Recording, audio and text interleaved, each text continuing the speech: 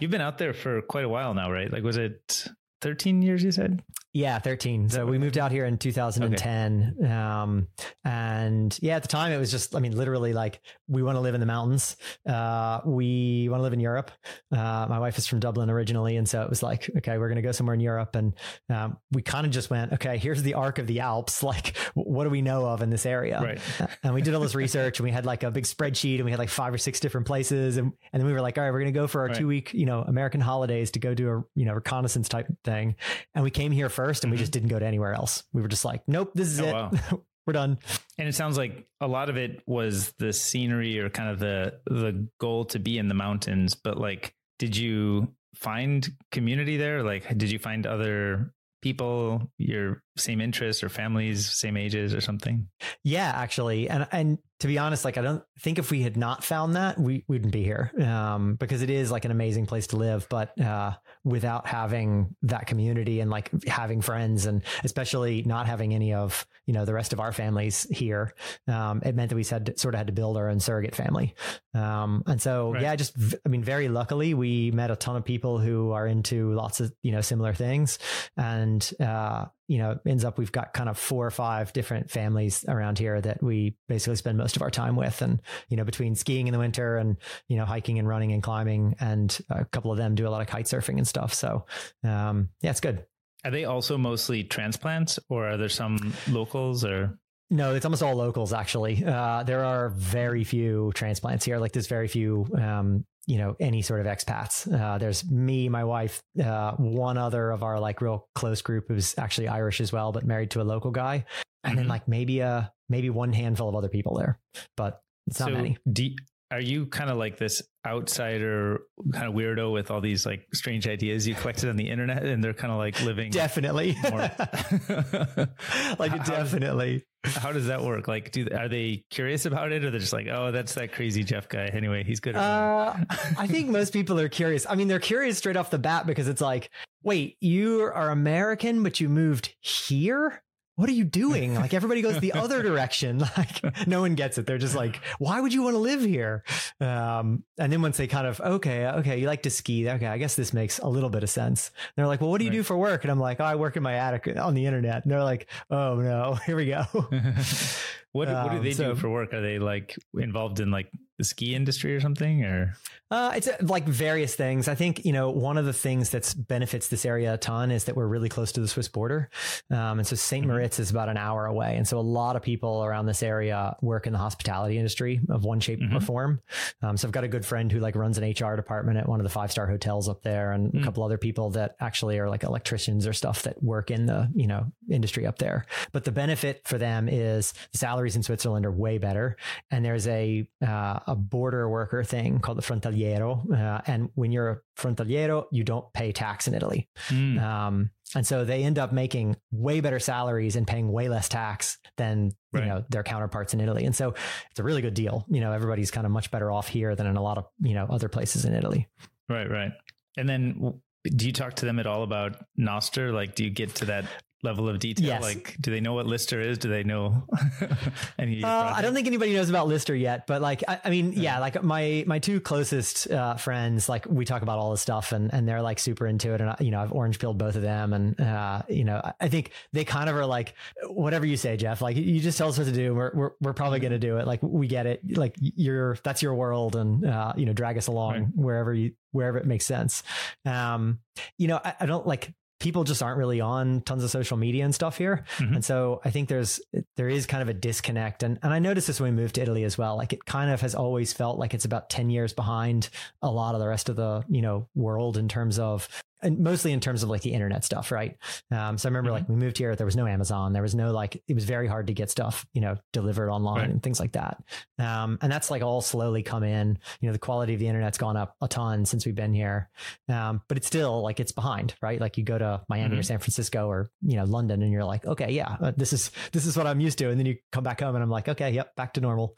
Does that get frustrating, or is that like you're accustomed to it now? You've been there long enough and you kind of know that's the real way it should be for you?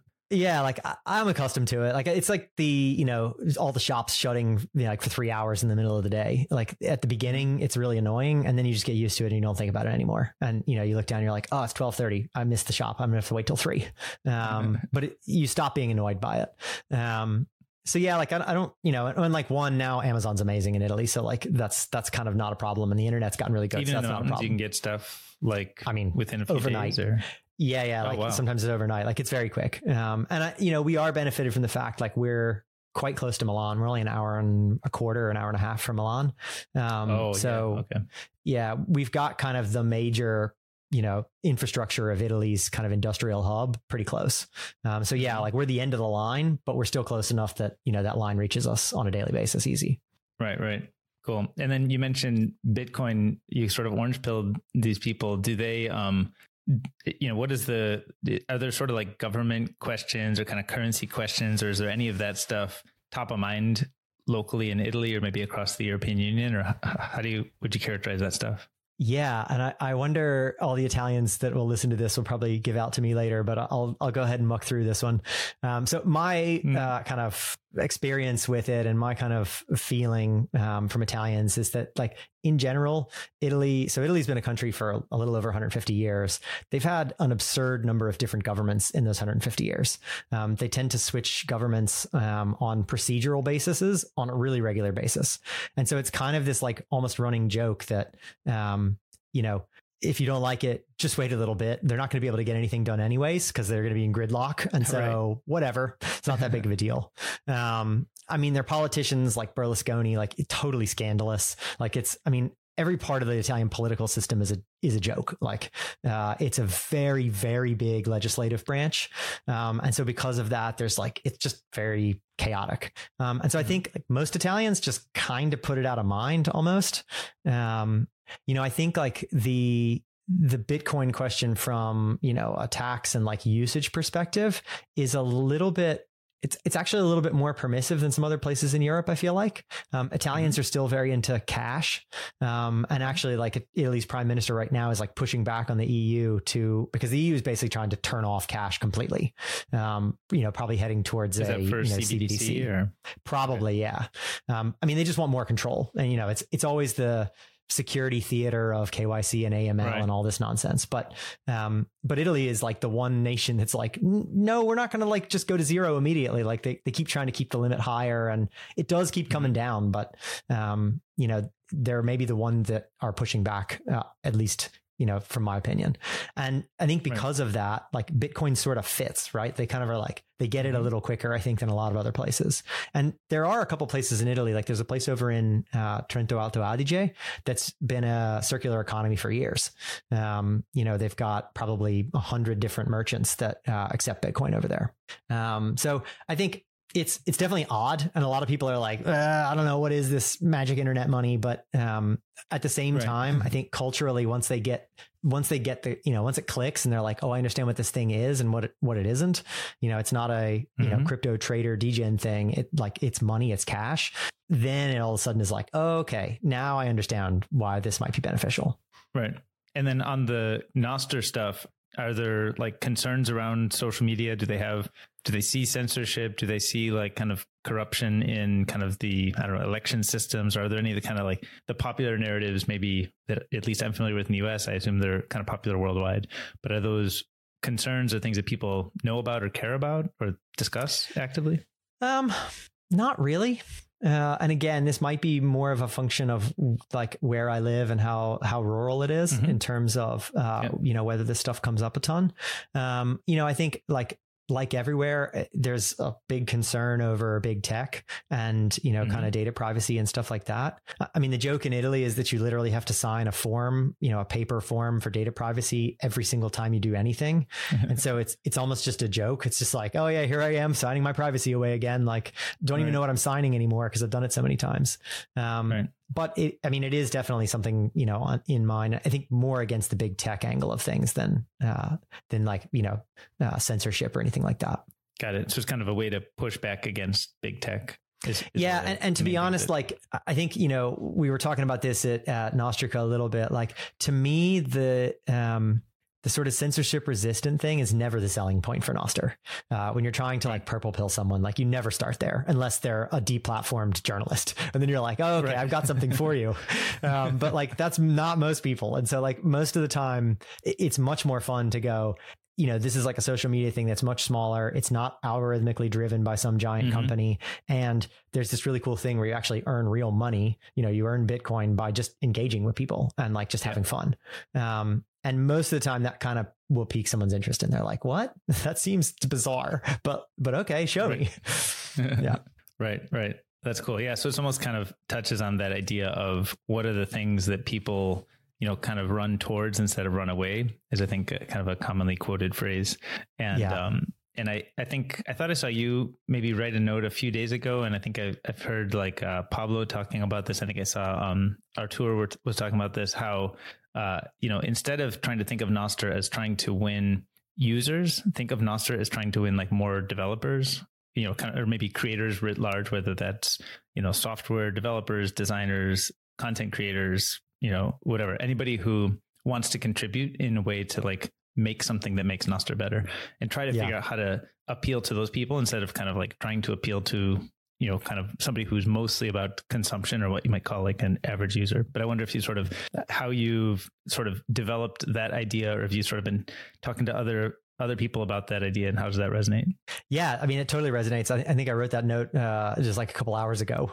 But yeah, I mean, it's something like I was hanging out with Pablo in Miami last week at the Bitcoin conference. And I mean, this is something that we talk about all the time, which is like, how does this develop? How does this build? What's the right way, or the way that allows it to become what we sort of think it wants to be, or what we all hope it will be. And I don't think it's a foregone conclusion at all that we get this, open, decentralized protocol, going into the future. Like it could easily be broken by any number of things. So I think at this point, well, and then I guess the other piece to the question, where did this kind of come from? So my first kind of classic startup experience was working for a company called Intercom, which was started it was back in 2011, I think. I was the fourth employee there, so I was very early, and I was there for 8 years, and we went from 4 people to almost 700 people in that time. So it was like classic rocket ship ride. Everything's up and right. It's all VC funded. Like it was great. And so the first couple of years I was kind of working more on the customer side of things, but then the last 2 years I was there, I basically was trying to stand up the Intercom app marketplace. And so we had always had APIs, but we were all of a sudden kind of making the shift, or deciding to take the step to go, no, we're going to build an app marketplace on top of, the Intercom product. And so I worked directly with 2 product teams on that. And basically the founders were just like, figure out what we need to do. Like, we're not sure where to go. We're not sure who we want to partner with. We're not sure how to like bootstrap a marketplace. And so I spent a ton of time just digging in on all the details and trying to understand like what makes marketplaces work and what makes platforms function. And it's fascinating. Like it's one of the most fun areas, I think, because it's a very like meta question, right? Like making a product work is one thing, making a, thing where other people are going to make products work is a totally separate thing. Right. Yeah. And so from that experience, go ahead. I was going to say, like from that experience, that was basically, I think the lens that I look at a lot of this stuff through, and that I think is where we're at with Nostr, is like, we have a bootstrap problem. We have a chicken and egg problem of, we've got this thing that's pretty straightforward, pretty simple to build on top of. We've got a really core, excited group, using it on a daily basis, but it's still very, very small. Like when you look at the, high quality in pubs posting stuff on Nostr.band stats and stuff, it's still low. Like it's a couple thousand people, which I actually think is a benefit right now. Like I think I'd be really upset actually if it was still just like hockey sticking up, because I'd be like, oh, it's screwed. Like there's no way we're going to pull this one out. But the way it is now, I think we have time and a bit of space to sort of, as a smaller community, decide on how we want to go forward, what are the ideals that we actually are going for. Like I saw, Will from Damas today had a note that was like saying, we actually don't want relays to handle delete requests. Like that's a bad thing long term. And I think that's semi-controversial still. And I hope we get to a point where like, everybody's just in agreement that we're all like, no, actually that is the right way. And there's some really good reasons why that's the right way. Yeah. Yeah. I could see that there's a lot still to be figured out in like, what should it be? Like, we don't just want to recreate the patterns of what the old systems did. We want to kind of redefine what these systems are given their other foundational nature, kind of fundamental nature. But I wonder if like, are there hypotheses maybe that you have around what kinds of things should be built here to showcase stuff that can really only work here, that works better here than it would in other places? Like, maybe there is like I don't know, like an open source. I mean, I'm just literally making this up as I go along, but like, is there an open source intercom like thing that would actually get more people excited about building more enterprise software, and each of them could monetize their own piece, but the back end or the kind of like the core software offering is more of an open source thing, and there's like commercial bits around it? Like, is that something that would help kind of usher in more, or is it like the new consumer product experience that you have in mind that you just wish thing X were built by somebody and then you think it would really take off? Or how do you think about sort of what you'd like to see built and what you think has promise at helping the Nostr ecosystem galvanize? Yeah, I mean, that's a great question. And it's funny, I'm kind of laughing there because like Pablo has already built the little chatbot thing. And I was just like, oh yeah, I mean, obviously it was going to be Pablo, which I mean, amazing that he did that. I know what is under the hood there. So I know that like the chatbot piece is actually by far the easiest of all the chunks, right. But all the same. Yeah, I mean, I think there's a couple of different things that are a couple of different ways that I think about this. Like, one is there's that axis of like, we need some time and space to figure out as like a builder community. And kind of back to what I was saying before is like, we almost shouldn't be trying to entice new users into the system, the consumer users. We should be only looking for people who are creators or, builders of some sort. And that's not just software. That could be designers, PMs, like people that create content or whatever it is. But those are the people that sort of get to put the thing together. And then later on, when everybody piles in, you want to have that solid foundation there. So I guess that's one piece. In terms of how I see like products that get built here, I'm like, I think the thing I'm most conscious about is like, how do we get this to the point where it's sustainable in a reasonable amount of time? And I think like VC funding goes a long way in this sort of thing because it really just pushes, that death point, way out into the future. And VCs are happy to be underwater for quite a while. Like they're playing a long game. That's how it works. And so to a large degree, like VCs and grants are really, really good for getting us through this period in the early days. I wonder how long that can go on. I mean, maybe that's a much longer term thing. Maybe that gets us through like many years. I think it's hard though, like unless you've got some really high conviction VCs, like you and Max doing the investing that you guys do. I think, some of the more standard VCs come in and they're like looking for those like revenue milestones and like a specific pattern of things to happen in a certain order. And like, we don't know that at all. We're like, we don't know how we're going to build people. Like, it's not like we just are like a SaaS business and everybody knows the model and everybody knows exactly what the curve is going to look like. We're like, I don't know. Can you run a business on Zaps? Does that work? Like, are we going to be able to fund anything by that? So I think for now, we need to focus on building tools for ourselves and developer tools to make it easier to build, but also selling to each other, our own built creations and things like that to just better understand, which models are going to work, which are going to break, which ones actually, provide enough revenue. And there'll be, I think in all that experimentation and messing, there'll be a few things that pop out and kind of go, oh, interesting. Like when the first SaaS companies came around, like no one was doing that. And like when one or two of those broke through, everybody kind of clued in and was like, okay, this is a totally new way of thinking about how to charge for software. Yeah. And so I think we've got a lot of that to do first, and then we'll get to probably the consumer apps next, because it's kind of easier to do a simple, straightforward, really exciting consumer thing. And then the enterprises and things are always the last, right? Like they are the slowest to adopt new technology. They have, big budgets and they're great to sell to, but really you can only get in there once it's pretty mature. Right. I've wondered a lot, are there examples of tools that we could use or would use from the outside world that are maybe more one-way reader-like experiences that could be kind of brought to a Nostr-focused audience, and the conversations around those tools could happen on Nostr, even if the content isn't de novo built on Nostr. So an example, might be, I mean, I guess some of this happens in like YouTube, like if you post a video on YouTube and not in like a Nostr.build video format, it's kind of outside the ecosystem, but consumable. And, you can get zaps on the node where the YouTube video lives. And it's a little bit of a clunky connection, but you can imagine those types of connections being smoother. Or the one that I have been proposing, I'm still trying to get, I think Oscar Mary from Fountain is interested in this space, which is very close to his product area. But I want to have a podcast consumption client where I can listen to any podcast. Doesn't matter if it's like knows about Nostr or not, just RSS feed. But then I can like push moments from that podcast to Nostr notes with highlights and my additional thoughts on it. So I think there's experiences that in a sense don't require all kinds of new content, but require new conversations among us, the people who care about Nostr, to emerge around any topics, even if they're stuff that we're not necessarily, they're not like Nostr focused topic. Like we're talking about trail running or hiking.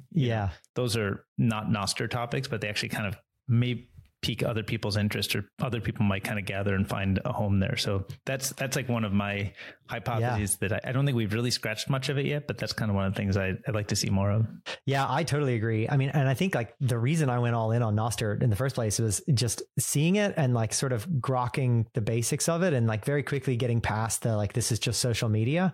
It was like, as soon as my brain went over that cliff of like, it's more than social media, it was just like, oh my God, this is literally everything. Like, you just kind of go through the list of like all of the most important, consumer companies over the last 25 years. And you're like, replaces it. It's like all of them. And I think because of that, and because of that, kind of interoperability across the entire stack of all those tools, where that was definitely not the case in Web 2. That just opens up all sorts of stuff that there's no way we could predict what'll happen. Right. Like what you were just describing with the podcast stuff sounds like highlighter for audio, what Pablo built for text. And I think those are really, really powerful tools. And like, it's really hard to use them right now. And it's kind of, you have to really squint to like understand like what this might do in the future. But I totally agree with you. Like, I think this is the time where we should be building as many, ultra ugly, barely functioning, apps like that for other builders who are going to be, gracious about how broken it is. But they're still going to pound on it, and they're still going to give you solid feedback, and they're still going to care enough to, dig in. I think that's exactly what we need right now.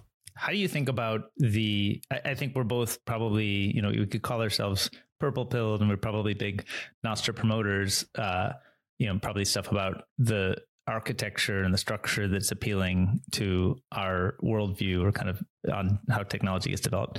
But, I think there's a bunch of different competing ways that similar ideals are attempting to be served. And so let's say like, I think Mastodon has existed for a long time, and I think it's got its flaws and problems.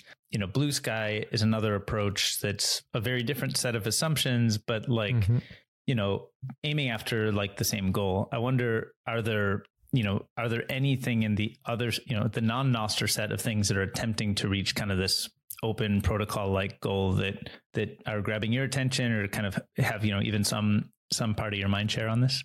To be honest, no. And like, I'm the kind of classic early adopter. Like, I love technology just for technology's sake. I love to play with new things, and like more than, I'm like always in the alpha if I can get in and like, play with stuff. I love giving feedback to product teams and things. And I've never, like, I've seen all of those tools, and like played with probably, at least a good chunk, the majority of them. And none of them has grabbed my attention the way that Nostr did. And I think it's the difference between, in a lot of cases, and I know there's a few other kind of, I'm sure Ravel could tell me like 24 that are a little bit more like Nostr that I don't know about. But, there's the difference between like the cathedral style of building and the bazaar style of building, of like, embracing the chaos and letting the emergent properties kind of show themselves. That's kind of the most exciting for me. And I think if you had asked me this like same kind of thing 10 years ago or something, I would have been like, that's never going to work. Like, there's just no way that's going to work. So you shifted your beliefs on that. What caused you to? Yeah.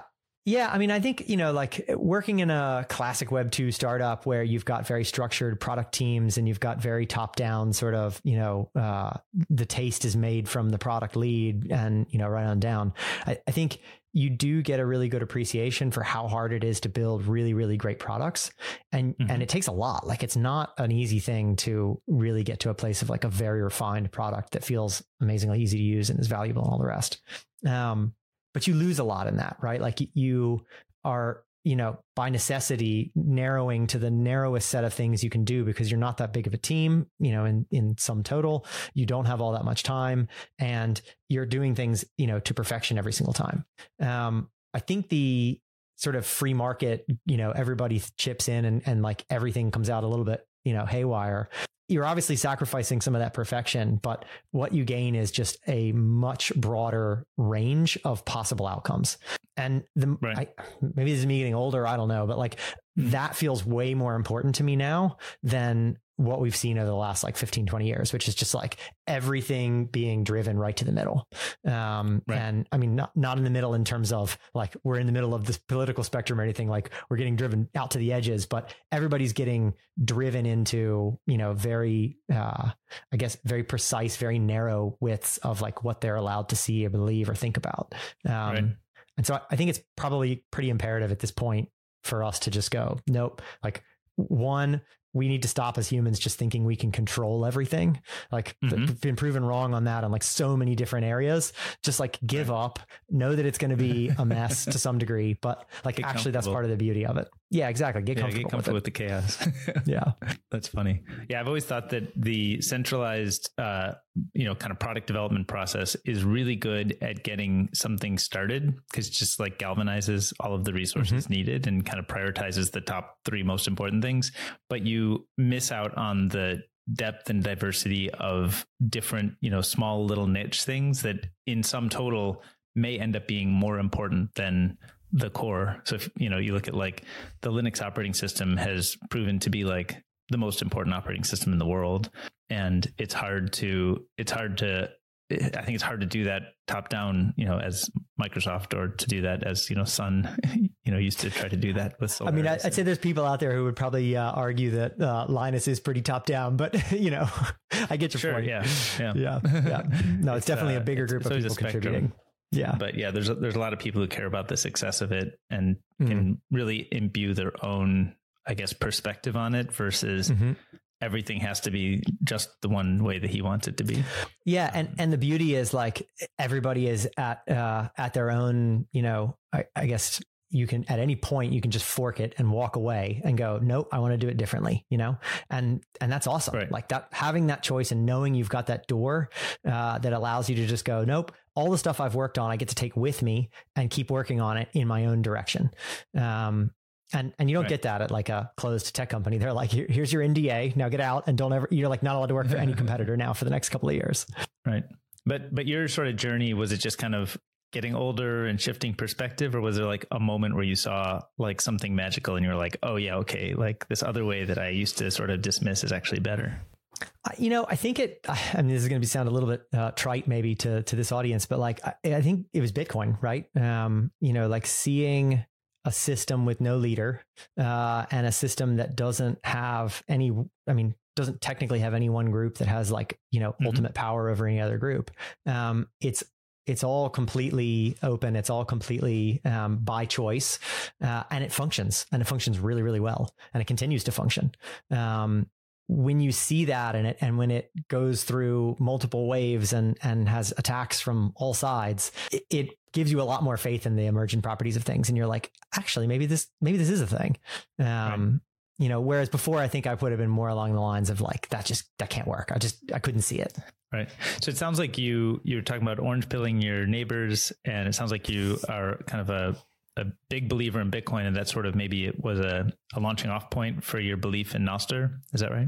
Yeah, for sure. Give you some of the same foundations. Well, yeah, it's some of the same foundations. Like I think at the time when I joined on Nostr, like I remember, there were no zaps. Like it was everybody pasting lightning invoices into notes and things like that. But there was, I mean, it was already clear. It was like, the core people were Bitcoiners, and a lot of the ethos was the same.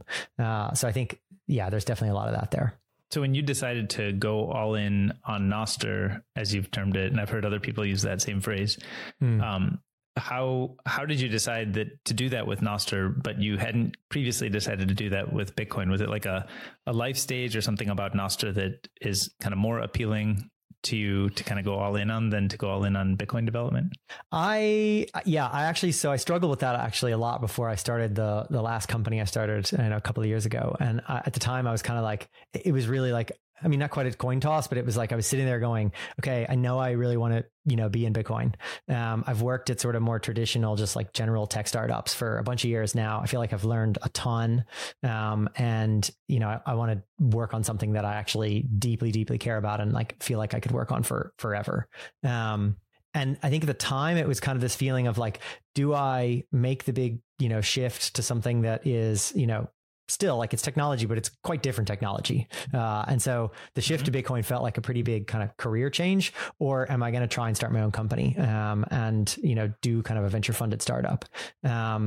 And the idea that I was pursuing with that company was actually around personal finance, and it was sort of tangentially related to, Bitcoin. But, I kind of went that direction because it was I'd always said, like, if I have an idea where I feel like this is something I could work on for the next, 15 years and be really happy, and I feel like it really needs to exist, then that's the thing I know I should go find some funding for and try.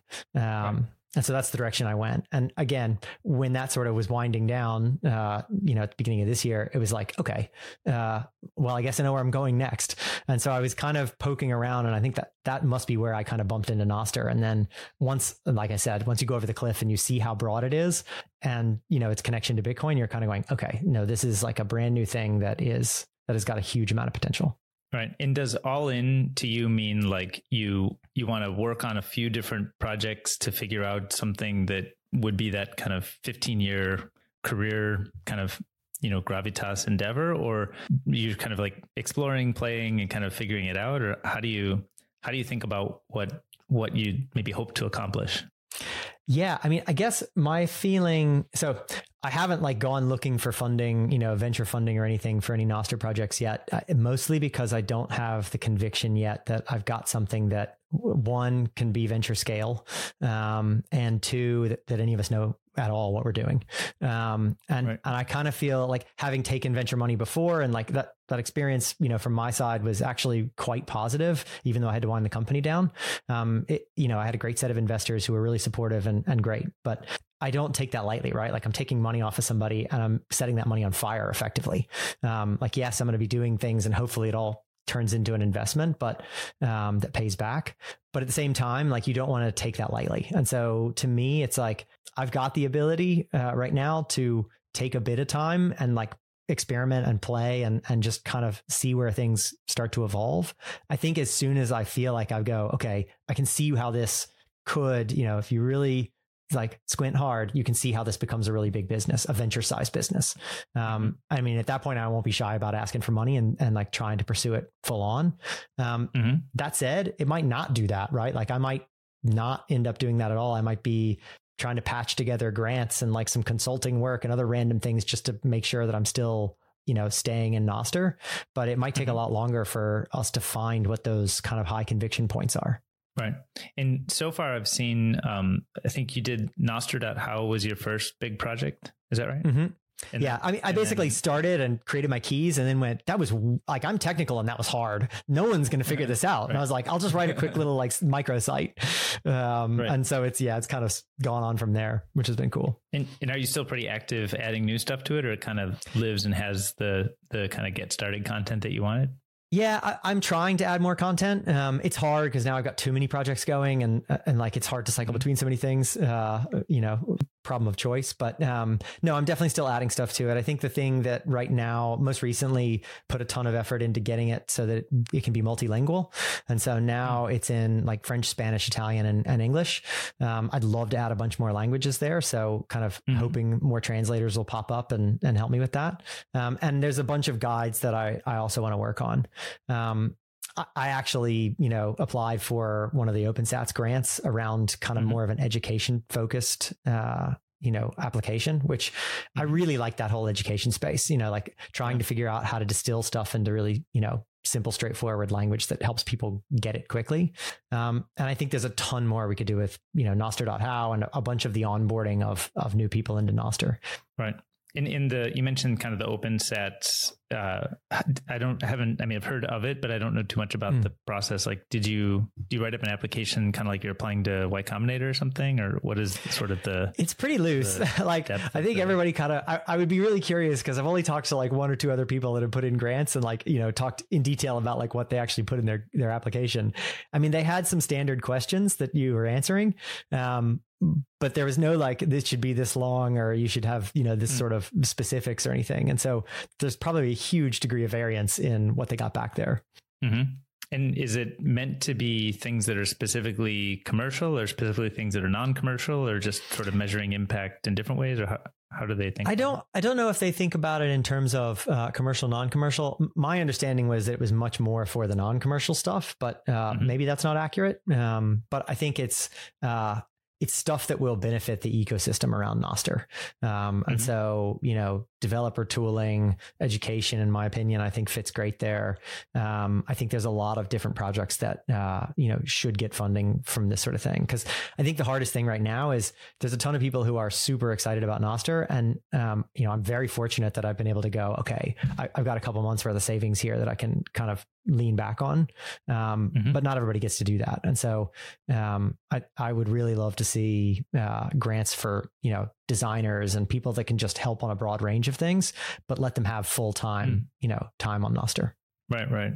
And are there sets of like educational resources that you would like to see created, or that you'd sort of want to create yourself if you had maybe more resources to do it? Like, I don't know. I mean, like, is there like little, I don't know, application, maybe web or Nostr based applications that help you go through a learning journey, or maybe there's some sort of, high media production video content that would really capture people's imagination or storytelling. Like, do you sort of have in mind specific things that you would like to do with it, or you'd like to accomplish? Yes, absolutely. So, I mean, I think very straightforward. Like, I think just having really good onboarding tools, a really simple app that just kind of step by steps a new user that everybody can just be like, you want to get on an Nostr, go here. And, it takes you 3 minutes and you get your keys. It like helps you understand how to manage and like what are keys even, helps you get your profile stuff figured out, and then gives you the ability to find your people on Nostr, right? Because I think at the moment it's like you get dumped in and you've got, you're following Will and that's it. If you start with Damus, and so that's your feed, or you come in there and you're like, well, there's a load of Bitcoiners here. And like, I'm not a Bitcoiner yet. These aren't my people. This feels weird. So I think we're getting to the point where we've got a couple teams working on indexers and like ways of filtering through content. I think very soon we're going to have the ability to build a really, really great onboarding tool that, I mean, I hope all the clients do some degree of this, but I think irrespective of what the clients want to do, we should have one simple resource that everybody can just be like, here's where you go to set up your stuff, and like get a little bit of learning at the same time. Yeah. I mean, well, that kind of dovetails nicely into this main topic I wanted to hear from you about. So you've been working on this Listr.lol, right? Yeah. And in my understanding, and I'd love to just get like ground up, what is a list? How does the NIP work? What are all the details? But can you just tell us like, what is a list that I think Listr plays a part in helping people create and manage lists, but lists are like a Nostr centric top concept, right? Yeah. So lists are a completely Nostr native thing. It is just a different kind of event. And I'm blanking on the actual number of the NIP now, but it's there's a couple of kind of standard list types, which 10,000 and 10,001 are kind of a mute and a pin list, which are kind of default naming conventions. And then you've got parameterized replaceable and events. Just to be clear, a mute and a pin, you're talking about one person creating a list that they can then say, I want to mute these other accounts. And then that's like a mute list. Is that right? Yeah. So these are kind of interesting types or kinds of events, right? So the kind one is an event where you just send it out and you don't get a choice to edit it later, right? Like it's out and it's gone. Your follow list though, and your metadata list and your pin list and your, mute list are all replaceable, which means that, when you create a new one, you're not editing the one that was already out there. You're just sending a brand new event and saying, hey, here's the new list.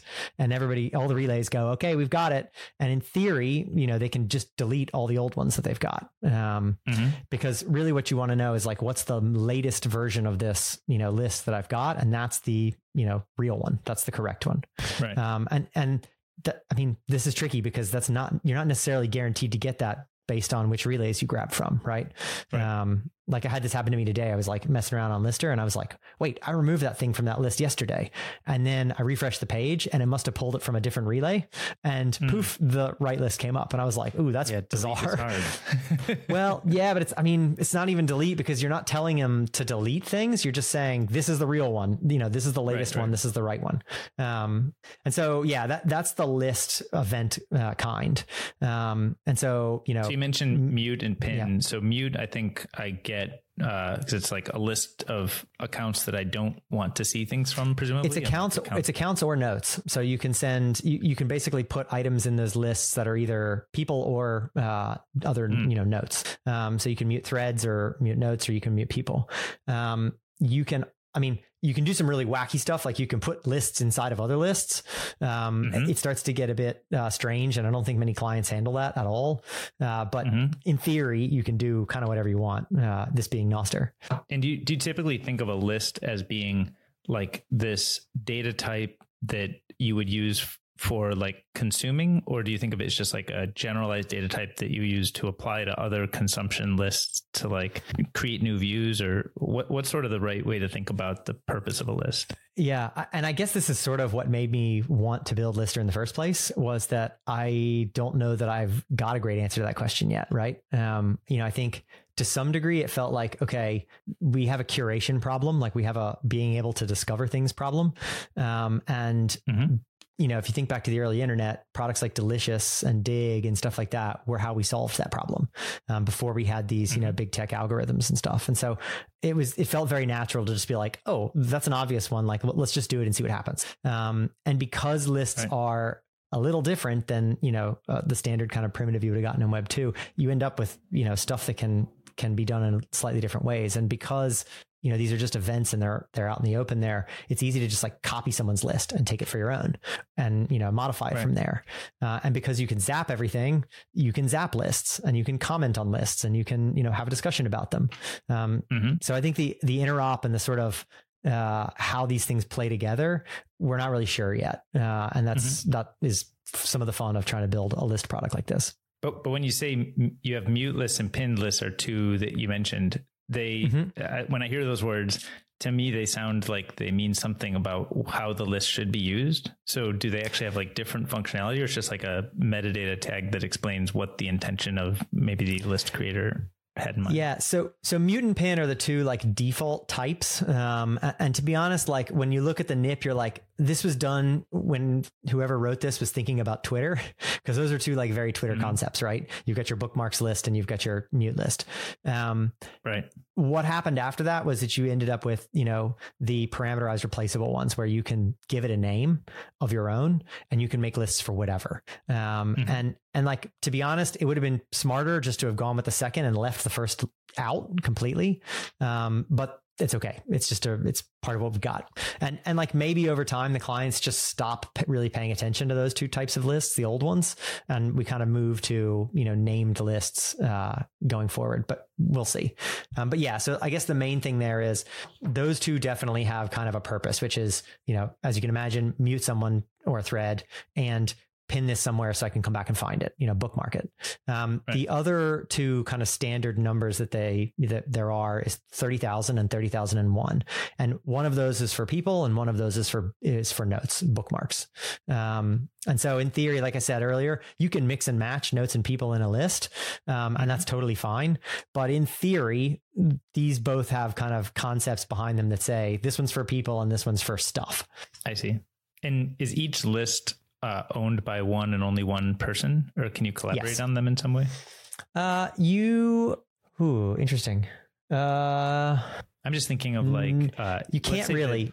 Yeah. Let's say that you and I trusted each other's taste in who to block or certain keywords that we wanted to block because we just were annoyed by the same stuff. Or I was like, I think Jeff has good taste. So if I had a client that could say like, let me contribute to Jeff's list because he's already got 100 good things that he's muted that are the same things I basically want mute. And then I could contribute my own to that. And either like I have some partial authorship on it, or you sort of grant or award me some partial authorship on it, but then I can use it and I can contribute to it and you can use it and contribute to it. I mean, it almost seems like a Git like concept where you're the maintainer of the list. But it's like an interesting idea because I think there would have to be something in the middle, right? I think there would have to be something in the middle there because with an Nostr event, only one key can sign an event. We don't have the concept of like a multi-sig type setup. And so, I mean, that could happen in the future for sure. And we could have events where you need to have two people sign a certain type of event before it actually is valid. So I guess you can imagine a way where that could work. But for right now, no, I think the best you could do would be, one, I could say like merge this list into my list. And we would just basically deduplicate and put them together. And so you can imagine like ways to automate that. But again, you're sort of managing your own list and then copy pasting effectively. Right. Yeah. So I guess the composability is the best way to do that today versus any kind of like actual joint ownership or multi-sig. Sounds messy. Yeah. I mean, look, I guess like one way that Listr could solve this is just to keep we could have a database. Like this is what's so cool about like building on Nostr. Like you don't have a backend. Like there just is no backend. You just are like, yep, it's just a website and it pulls all the data like live in that second. And you can cache stuff in the browser if you want, or you don't have to.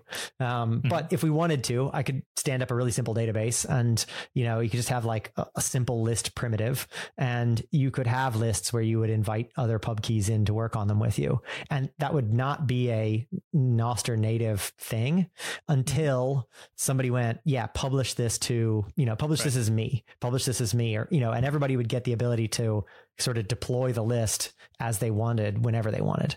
Right. If you were to propose something like that with some of the most involved Nostr developers, do you think are people generally like averse, like, oh, if you're going to do a database, then you're obviously like centralizing and doing something that's inconsistent with the principles? Or would people say, oh yeah, it's like a nice pragmatic way to get things going? I bet you'd get both sides of that argument. Okay. Yeah. I mean, I think you'd probably end up with both. I guess like it feels minimally centralizing in the sense that, and like, this is one thing that I guess I've put a lot of thought into and I still don't have a good answer for, but like it's not clear to me what this does to business. Like imagine we're insanely successful and this really does like replace a ton of the internet.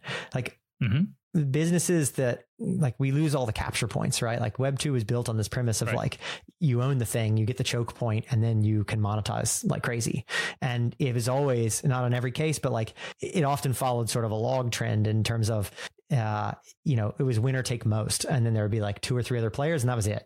And then everybody else was super teeny. We don't want that anymore. Like that's what Nostr tries to fix.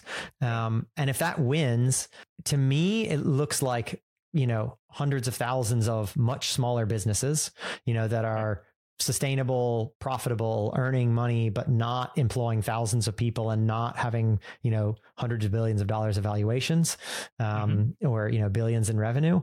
And when I think like that, I kind of go, okay, one, that's a future I'm down for. That's great. That would be awesome.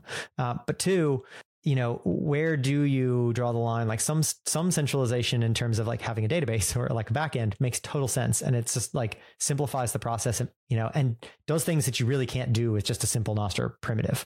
And so to some degree, I kind of go, I think I'm in the middle on that argument. And I can definitely see it. And I understand in places where you're like, I can see how that would centralize. We definitely don't want that. Like I really don't like the fact that we've got just a handful of very large relays right now. And then a lot of very small ones. I think we really need to break that up. And like, I would love to see topic and geography based relays. I would love to see just a lot more relays. But in things like this, where it's like, no, it's just to give like a bit of extra functionality. And then it basically distills back to a Nostr primitive in the end.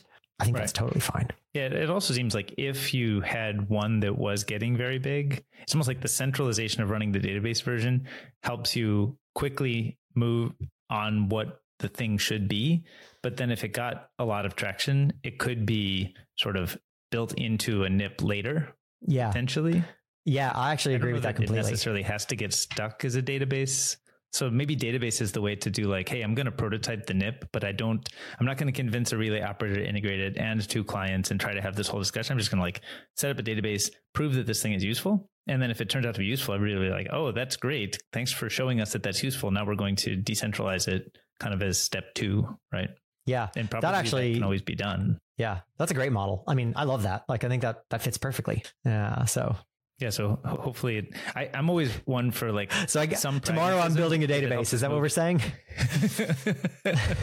I'm just one for like pragmatism to like get to the learning faster, even if it means it violates some of the underpinnings, because the learning is more valuable. And as long as it doesn't create a control point that cannot be pushed out later, like I think get the learning fast, as long as you don't do it with a control point and then you can sort of like decentralize it later, as long as it's done in a way that you could imagine can be decentralized later. You're not like, rooting through a website and collecting email addresses to try to like control, important part of the system. But like one of the things that I think I've talked to a bunch of folks in kind of peer-to-peer trading platforms and stuff recently. And like one of the things that has really, I guess, clicked for me in the last 6 months, but really in the last 4 has been the fact that like data is now not like, for years they were like data is the new oil and like everybody wants to, right. I think data is actually now a liability, and like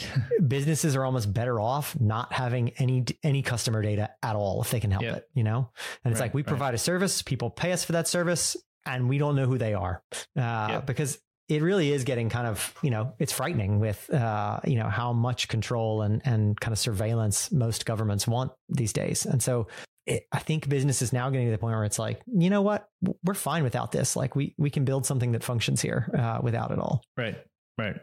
Yeah, I agree. It's a little bit of like a pendulum swing. And so we swung. What is it like when businesses try to, data is the new oil and businesses try to control the whole thing and then let the pendulum swing the other direction and try it with like nobody owns anything and it just like all flows freely like water. Yeah, for sure. To the appropriate place. So, back on the list stuff, I think one of the points you were making is that you wanted to make it easier to onboard people to Nostr. Mm-hmm. And to me, lists feel like it's really closely in service of that purpose. So is that the angle you come at it from, or sort of, were you looking at lists outside of kind of the onboarding experience? Yeah, that's definitely one of the main angles there. For me, I think again, as well, like if we don't have algorithms, people want to find, like there is a natural sort of, shakeout of like who the tastemakers are in different areas, right? Like, you've got your friend who, if you want to know about certain types of music, you go to that person and, just give me your playlists.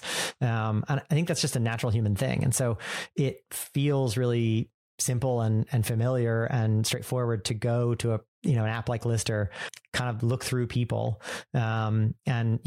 Soon, I think search on Nostr is really hard right now, but like, I'm really hoping to get to the point where I can do a lot more, search and like just kind of falling through the pile of lists that are out there. Right. Cause right now it's like, it's very hard to sort of just kind of bump your way through and like find stuff. You really need to know what you're looking for. But I think it's a great way to discover new stuff. I think it's a great way to find, new types of people or new bubbles within, the Nostr ecosystem. Like I spent a little bit of time today, actually, just like a simple one, kind of jumping around through Primal on that sidebar where they're like the people in this conversation and then like other stuff that's been, trending, and just going, I want to follow a bunch of new people. Like it's been a while since I've added a ton of new people to my list, and these like, let's go see what's there. And it was kind of fun. Just, I mean, literally poking around, clicking kind of 3 layers in and then backing up and going back down another rabbit hole. And, I think Listr will be a great product for that, because you'll be able to go into lists, you'll be able to flip in and see the feed for all the people in that list to see like, hey, does this look like an interesting feed? This person keeps coming up and they keep saying cool stuff. Let me follow them. But it'll feel natural and feel familiar, I think. Yeah, that almost sounds like a new structure for assembling a list, which is almost like an auto-generated list. Yes. And that's like another thing that, again, like once you've got kind of index, the ability to index large volumes of Nostr data, you've got a much simpler way to start grouping that stuff, you know? And I think the just basic classifiers and stuff will do a great job here, where it's just like, hey, show me a bunch of people show me 20 people who talk about this topic and sort the list by, so only give me the top 20 based on zap amounts. Like that's totally possible. It's not even hard. And so those are, auto lists, smart lists, or whatever you want to call them. Right. And you were talking about lists as people come to Listr to do the management, but how much of Listr do you imagine is or should be kind of plugged into existing clients versus kind of having people direct nav to the Listr.lol site? I guess it very much depends on what the client is doing, right? For something like Amethyst, I think has a really good kind of drop down already, where you can select one of your other lists and it'll, populate the feed from that list. I think all clients will have something like that. And it doesn't make sense to me for Amethyst or Damus or whatever to have like a big list management, pile of the product. It just adds a lot more surface area to the product and it's not really the core like use case. So I think for some situations, it'll make much more sense to just link people out and let them manage it somewhere else. I think in other apps, though, it could very much be something where it's like, hey, we do actually need people to manage these things here, or, for whatever reason, and we'd rather just kind of plug in bits and pieces of this. Right. If you talk to people, or I guess you must be familiar with this concept that has been floating around all these micro apps and kind of stitching together purpose specific apps kind of within broader app ecosystems or kind of apps as we have them today. Is Listr not somewhat of a micro app that focuses on like the management of lists that could live in lots of places? Yeah, for sure. I mean, I guess if I pared it way down and worked really hard on like the design and making sure it could fit in a ton of different windows and sizes and all the rest, it could easily be almost a plugin for whatever app that wanted to deal with lists. And that, going back to the initial idea of like, how do you build a platform? A lot of the tools that exist on, the Zendesk platform or the Intercom platform or, any of those big tech, company platforms, they are basically plugins. You're just adding a tiny bit of functionality that's really valuable for some group. I guess the problem there is, what's the thing you're plugging into?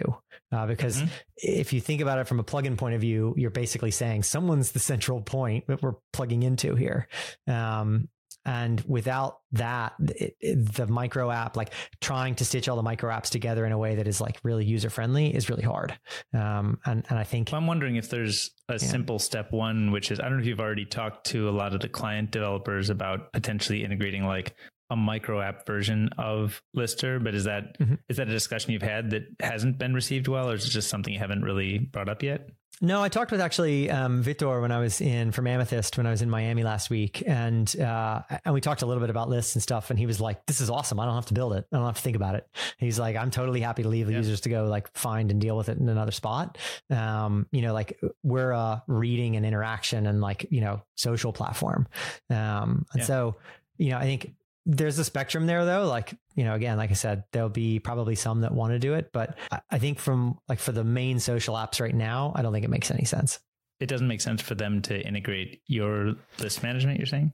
Yeah, because basically, again, lists are the thing that's, identifiable and totally native to the system. And so they can use those lists and they don't have to think about building all the software around it or even plugging it into the product. Because again, like if you think about people who are really big into lists on Twitter, like I wonder how many people, I'd love to see the data on this actually. I wonder how many people actually manage lists from their phone. Like, can you even do that? I'm not even sure. So I've seen this in a lot of different products where like the mobile app or the thing that you're going to be using is very streamlined for like one purpose. And maybe you've got a desktop client or something that does a lot more. Or maybe there's like another interface to it. And I think I would bet more probably on the fact that people's behavior will change to just use different apps for different things instead of trying to cram it all into one thing. So I was proposing an idea, which I guess is, I think Fiatjaf shared a thing called, have you heard of Keister? Keister, no. I think it's kind of like a little hack or prototype thing. Maybe Kieran, maybe I saw Kieran's name on it, but I think there was this idea of like, should an app really, like the app at the app layer really be like a key management system, and then everything downstream from key management could be composed of micro apps that do their specific function. So like you could pull in some code to make, like list management is one thing you could do. And then you pull in another thing, which is like profile viewing. And then you maybe pull in another app, which is like, feed rendering or something where, and you can move it all out of one into the next, because it's just kind of key management with this orchestration of micro apps. Yeah. In which case, like you can do the list stuff really well and other people can do other parts really well. Yeah. Do you find that kind of thing like possible, or is it just too crazy? Well, that's the browser though, right? I mean, that's kind of what your browser is. Like if you use Alby, it's your key management system, and then you just point it at all these apps that are out there and use it. And I think it takes a little while for new users to sort of get their head around the fact that like, you're signing in with all your same data and all your same notes and all your same events and like access to all those things and the ability to zap in the same way across all these things. But once you get used to it, it's all of a sudden you're like, oh, this is really powerful. This is really easy. And never have to think about logins. I never have to think about any of that nonsense. I'm connected to this wallet that I can use anywhere and everywhere. And all the data is totally interoperable between all these systems. That's already an enormous leap forward from where we are currently. And so to some degree, I'm like, who's going to build the Nostr browser? Right. And like literally not do any of the stuff that's old school internet, where you just like open up, whatever the browser's called. I hope it doesn't end in ST. But like, that'll be an interesting one. And like, I wouldn't be too surprised if like someone like Alby didn't try to do that. Right. Cause it would be neat cause everybody's always talking about how DNS is like kind of a weird centralizing thing, and how we kind of don't want to get into that too much. This might be one way to do it, right? Like if you had some sort of address system that was Nostr native, all of a sudden you kind of are able to step outside and go, yeah, I've got my old browser and now I've got my Nostr browser, and my Nostr browser manages my keys safely, manages my funds safely, and allows me to connect everything. And like you can imagine weird use cases where you're like drag and drop between Listr and Damus, like in the same window, because you could just pull them up side by side. Right. Well, and I wonder if part of the reason we haven't seen like Alby do it yet is because nobody's built all the micro apps for them to orchestrate. So today we have everybody building effectively like social networking apps at the mobile app layer of kind of, that sort of purview, or sort of that window, that granularity. And I think this like Alby type of app, if Alby were to be one to build one, and I think you could have dozens or thousands of these, but Alby would be maybe a credible contender because they actually have key management as core to what they do. But nobody's built like the way to onboard without other UI, or the way to view a feed without other UI, or how to view a profile without like kind of isolated components that could then be orchestrated into an experience. Yeah. So that's actually something Pablo, the Listr thing could be really valuable. Yeah, that's true. And like one thing that Pablo and I've been talking about a bunch, and like we're definitely going to do, it's just a matter of how do we get through all the other things first, is, like NDK, in his mind, and I'm totally with him on this, like we need a developer toolkit that helps maintain the decentralization. Because the trend is it's too easy to centralize. So like we actually have to do work to stay on the decentralized end. There's a bunch of other stuff that kind of layers on top of that, right? So like the NDK is like the very low level, like how do you make programming easier? How do you make building apps easier? UI components. And so, you can imagine like really basic unstyled UI components for every, Nostr primitive out there that are available for a bunch of different, modern frameworks. And so just as simple as being able to go like native, like Swift and JavaScript or TypeScript or whatever. Yep, exactly. Or even more like, hey, this one's for Svelte. This one's for, React. This one's for, a bunch of stuff that's for the browser. But yeah, for the mobile ones, you'd have those native ones. But yeah, if you had that, you'd be able to say, okay, I need a like avatar. And like, you just like drag and drop this thing in and like change the styling a little bit to fit whatever you want to do. I need a threaded, feed. Boom. And like, everybody's building the exact same thing on the exact same primitives right now. And like, they work a little differently because everybody implemented it a little differently. But like, it'd be great if we were just like, hey, all you new developers that want to build something, here's your Legos, like go to town. Like it's so easy. And you know, some of that depends on the really low level stuff, like being able to cache stuff in the browser without having to think about it too much, or having the data in the same, you know, kind of coming back to the, to these UI components in the same format. And so, you know, you got to start with one to get to the next, but I totally see that being kind of how we bring developers and builders in en masse. Is like, this is the best, you know, most simple way to build apps with, you don't have to have a back end, and you automatically get access to, you know, thousands and thousands of users on day one. Yeah. And you've got all of the rest of the front-end components except the one feature idea you want, which you can just build that one thing, right? Yeah. So it's like, you don't need to build a new feed experience just because you have a better idea for how you think a profile should work. Right. You know, exactly. Yeah. Yeah, exactly. So this Listr thing, though, one of the things that I think is interesting about it is that it should help a new user get 0 to 1 started and engaged with good content quickly. But unless it has integration points where people are showing up, like unless it shows up in like a, you know, popular apps like Thomas or Amethyst or others, it kind of needs to get very early visibility with users so that within wherever they're showing up, they can just see just show me the world according to Jeff's view. And that's actually like, oh, okay, it's good enough. And I'd also like to add this person, or I want to clone this list and do something different with it. Those are almost like steps you could graduate to, but it seems like the core is just like, show me something good instead of show me just, you know, some one default user or something, right? Yeah. So yeah, for sure. How do we get there? Is that? Yeah. So I guess my initial thought there so far is I think we need a really good onboarding client sort of thing that is totally on its own. And there was, I always blank on the name, but there was a guy who built, and I think he won the hackathon from Nostr or whatever, with this like really beautiful site for like helping people do their profiles. I think it's like Nost.me or Nostra.me or something. Nosta.me or something. Yeah. It's something like that. Nosta.me. I think that's right. So, Nosta.me. Yep. Yeah. So in any case, like that's a really great tool. And I think it's, but it sort of stopped short in the sense of, if you haven't played with it. It's really good playing with it because it's just like the design is just so beautiful. Yeah. It's really fun. And like whether it's work with whoever built that and like extend that, I think that we need a much more fully featured, very general onboarding, you know, flow for people. Like I was saying before, like you could just point all new users to this thing and you're like, it's going to take you 5 minutes and you're going to have everything set up and be ready to go. And I think a big part of that is that last step, which is which Nostr doesn't do currently. But using pieces of Listr, you would very easily be able to do, which is, okay, go from, you know, you've got your, you know, profile, you get your keys, you make your profile, you get your photo, you learn a little bit along that path, and then you land on the last screen, which is like, tell us some stuff you're interested about. And we just start throwing, you know, lists of people up to you, and you can just clone them in one click or grab people individually out of them. And you kind of do that 3 or 4 times where it's like, okay, tell me something else you're interested in. All right, let's do this one more time.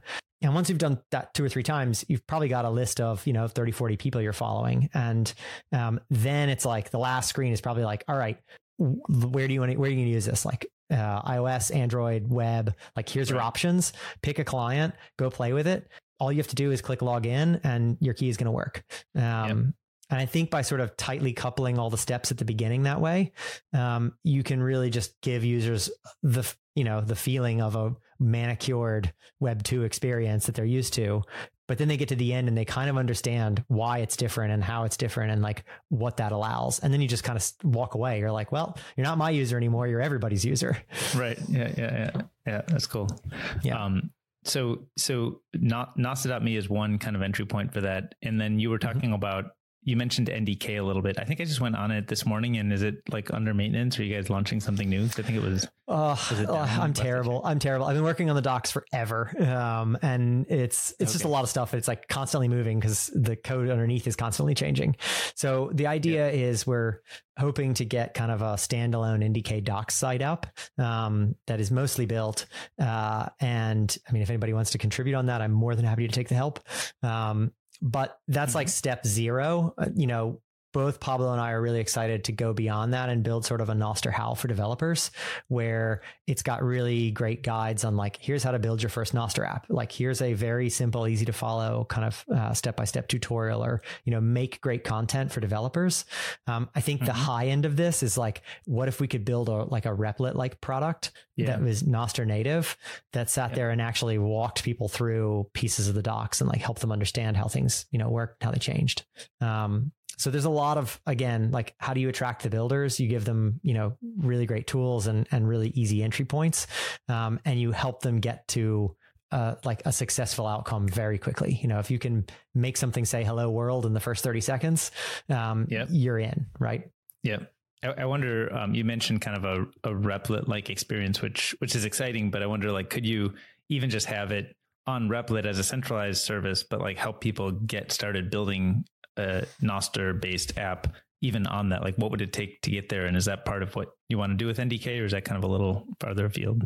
I mean, I actually was thinking about this today and like trying to write a doc after having a conversation with Artur from Nostr Band the other day. And it was like, I kind of went, you know what, we need to be not quite so, especially with the content and the education side of things, we need to not be Nostr native specifically, because like, if we're just doing everything on Nostr and talking about Nostr to Nostr people already, like, we're not bringing anybody new in. So we need people to make YouTube videos and to make, stuff on other platforms, and to talk about Nostr on Twitter and on LinkedIn and on TikTok and all the platforms where people are. And so, I think, kind of back to our database conversation, great. Like, if it's already built and we can build something out on Replit real quick, let's do it. And then that way, at least, we load up NDK, we show people how it works. They get it much faster. And then, okay, if that really takes off, like, maybe that's actually a product we could build Nostr native. Are there types of kind of educational content that you could suggest you'd like somebody to do, but you're not working on, like, kind of a request for content? I mean, a lot. Like, I guess, on the specifically developer side of things, all of those types of tutorials. Well, I mean, on the developer side of things, let's start with the easiest one. Like, it's just a lot of content to get all of the NDK stuff into a docs site and make sure that docs site is like clean and clear and functions well.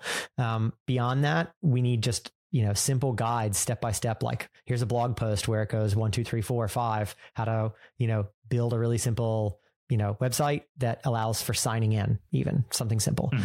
Then turn that into a Replit guide, and then, make a YouTube video of walking through that Replit guide, and talking about it and like giving people a little bit more depth. So I think it's like a question of, what do we need to do? And then how many times can we reuse it across a bunch of different surfaces and change it for the, nature of the medium where you're going to publish it. But, I think it's a matter of just going, somebody who's really prolific building out content. Like, I was thinking about this today. I was like, we need a Nostr marketing department that's like a decentralized, marketing department of people that sort of are, covering the bases and talking to each other, so they're not going over the same thing over and over again. But I think that would be really powerful. Right. I almost wonder if if you and Pablo were to just screen share and hit record, hop on Riverside or something, screen share, hit record, and just struggle through getting like a hello world set up, and then just click publish, and it doesn't have to be super edited or produced. I wonder if that would actually be a big, today we're kind of at 0 for this kind of content you're talking about, or, roughly rounds to 0. I wonder if even that would be like a super big unlock to just like, hey, I don't know if you've seen the ones that Andre Karpathy has done. He's done a bunch of great, like, how to train a GPT. He's just like made a bunch of I haven't seen those. Yeah. There's a really nice intro. You should check them out, because they're like, okay, I think in the same flavor And he just like does screen sharing, and here I'm coding something, but he shows you how to sort of build these skills up from scratch. And I think he just started publishing these, I don't know, like, maybe 6 months ago, or, kind of recently, and they're like really popular. Cause I think a lot of people are interested in those topics. So I could almost see like you and Pablo, whatever you're already doing, just like if you're trying to build out the NDK content, instead of polishing it first, just screen share and do stuff, and then get the video out, and then see, title it well, and probably people will come in and learn about it. We've definitely talked about it. Like that exact idea. We were like, we should just screen share and like have a conversation and like code some shit and like, talk about it and see what happens. I think we should, like, we have no excuses. We should just do that. We did do a Nostr Nests there a couple of weeks back, on NDK, and it was just like an early, hey, here's what NDK is, like, please check it out. Like if you have questions about it, come and ask questions. I think it was good. Like I was kind of pushing Pablo, like take the first 10 or 15 minutes and like tell people your philosophy of like why this needs to exist, because I don't think everybody necessarily gets to that thought immediately when they think about like, oh, it's just a developer kit, but like there is a philosophy behind like why this matters and like why it really needs to be there. And so he did that, and then we just did questions, and it was great. Like people had really interesting questions and wanted to, kind of hear more about certain aspects of it, or, how stuff worked. So yeah, I think the visual is kind of always better, isn't it? Yeah. Yeah. I love it. And I think you're probably cautious because you want it to be better than it, you want the production quality to be high, but I think like just having the content out there will help people, and then you can sort of increase production value later if you get really excited about it, or you get annoyed by like, oh, I wish I wasn't saying so much or something. Yeah. You can it's totally true. Cut it later. But yeah, if there's anything I can help with, if you want to sit down and teach me how to make Hello World, I can be your rubber ducky. Yeah, that might actually be fun. And now that you're like mentioning this, you're like pushing me on it. I'm like, all right, maybe I'll just take a bit of time tomorrow and just sit down and try to go like half an hour. Cause you can get to like the basic Hello World with NDK and just a simple website in a couple of minutes. Like it's not a hard process. Mm-hmm. Yeah, that'd be fun to learn. Let's see. Are you still there? Yeah, I'm here. Oh, okay. It's just, sorry, the video just cut out for a moment. So yeah, I know we're kind of at the end of the time we have reserved here, and we gotta probably wrap soon. Just wanted to check: are there other kind of topics or areas of interest that we didn't talk about that we should be learning about you and your work? No, I don't think so. The main things I'm really focused on now are at the moment are, Nostr.lol, helping out on the NDK stuff as much as I can, and like making sure that, that gets used a lot more. And obviously Listr. I think Listr is where I get to scratch the kind of programming itch a lot more. The content stuff, that is kind of, I think, has been kind of a pattern across my entire career so far. It's like, how do I take really technical stuff and make it approachable and easy for people that are much less technical? I really enjoy that. I really enjoy the kind of interaction with, the people that are coming at this with fresh eyes and like hearing that feedback and that sort of thing. I also really like to build stuff. I'm in no way close to like the league of, someone like Pablo, but, I hack my way through it, and, I'm learning a ton as I go, which has been great fun. So I think it's sort of like the perfect balance. It's like, okay, I spend some time doing, these educational things. I spend some time just headphones on hacking away, and it, sort of gives me the flip back and forth that I need. Yeah, that's great. All right. Well, I want to thank you for making the time to come and hang today, and congrats on all the progress. And I hope, it feels like there's just going to be so much changing week by week, and I want to keep in touch on all of it. So keep me looped in as new things are happening, and love to keep the conversations going. Yeah, absolutely, man. Well, yeah, thanks so much.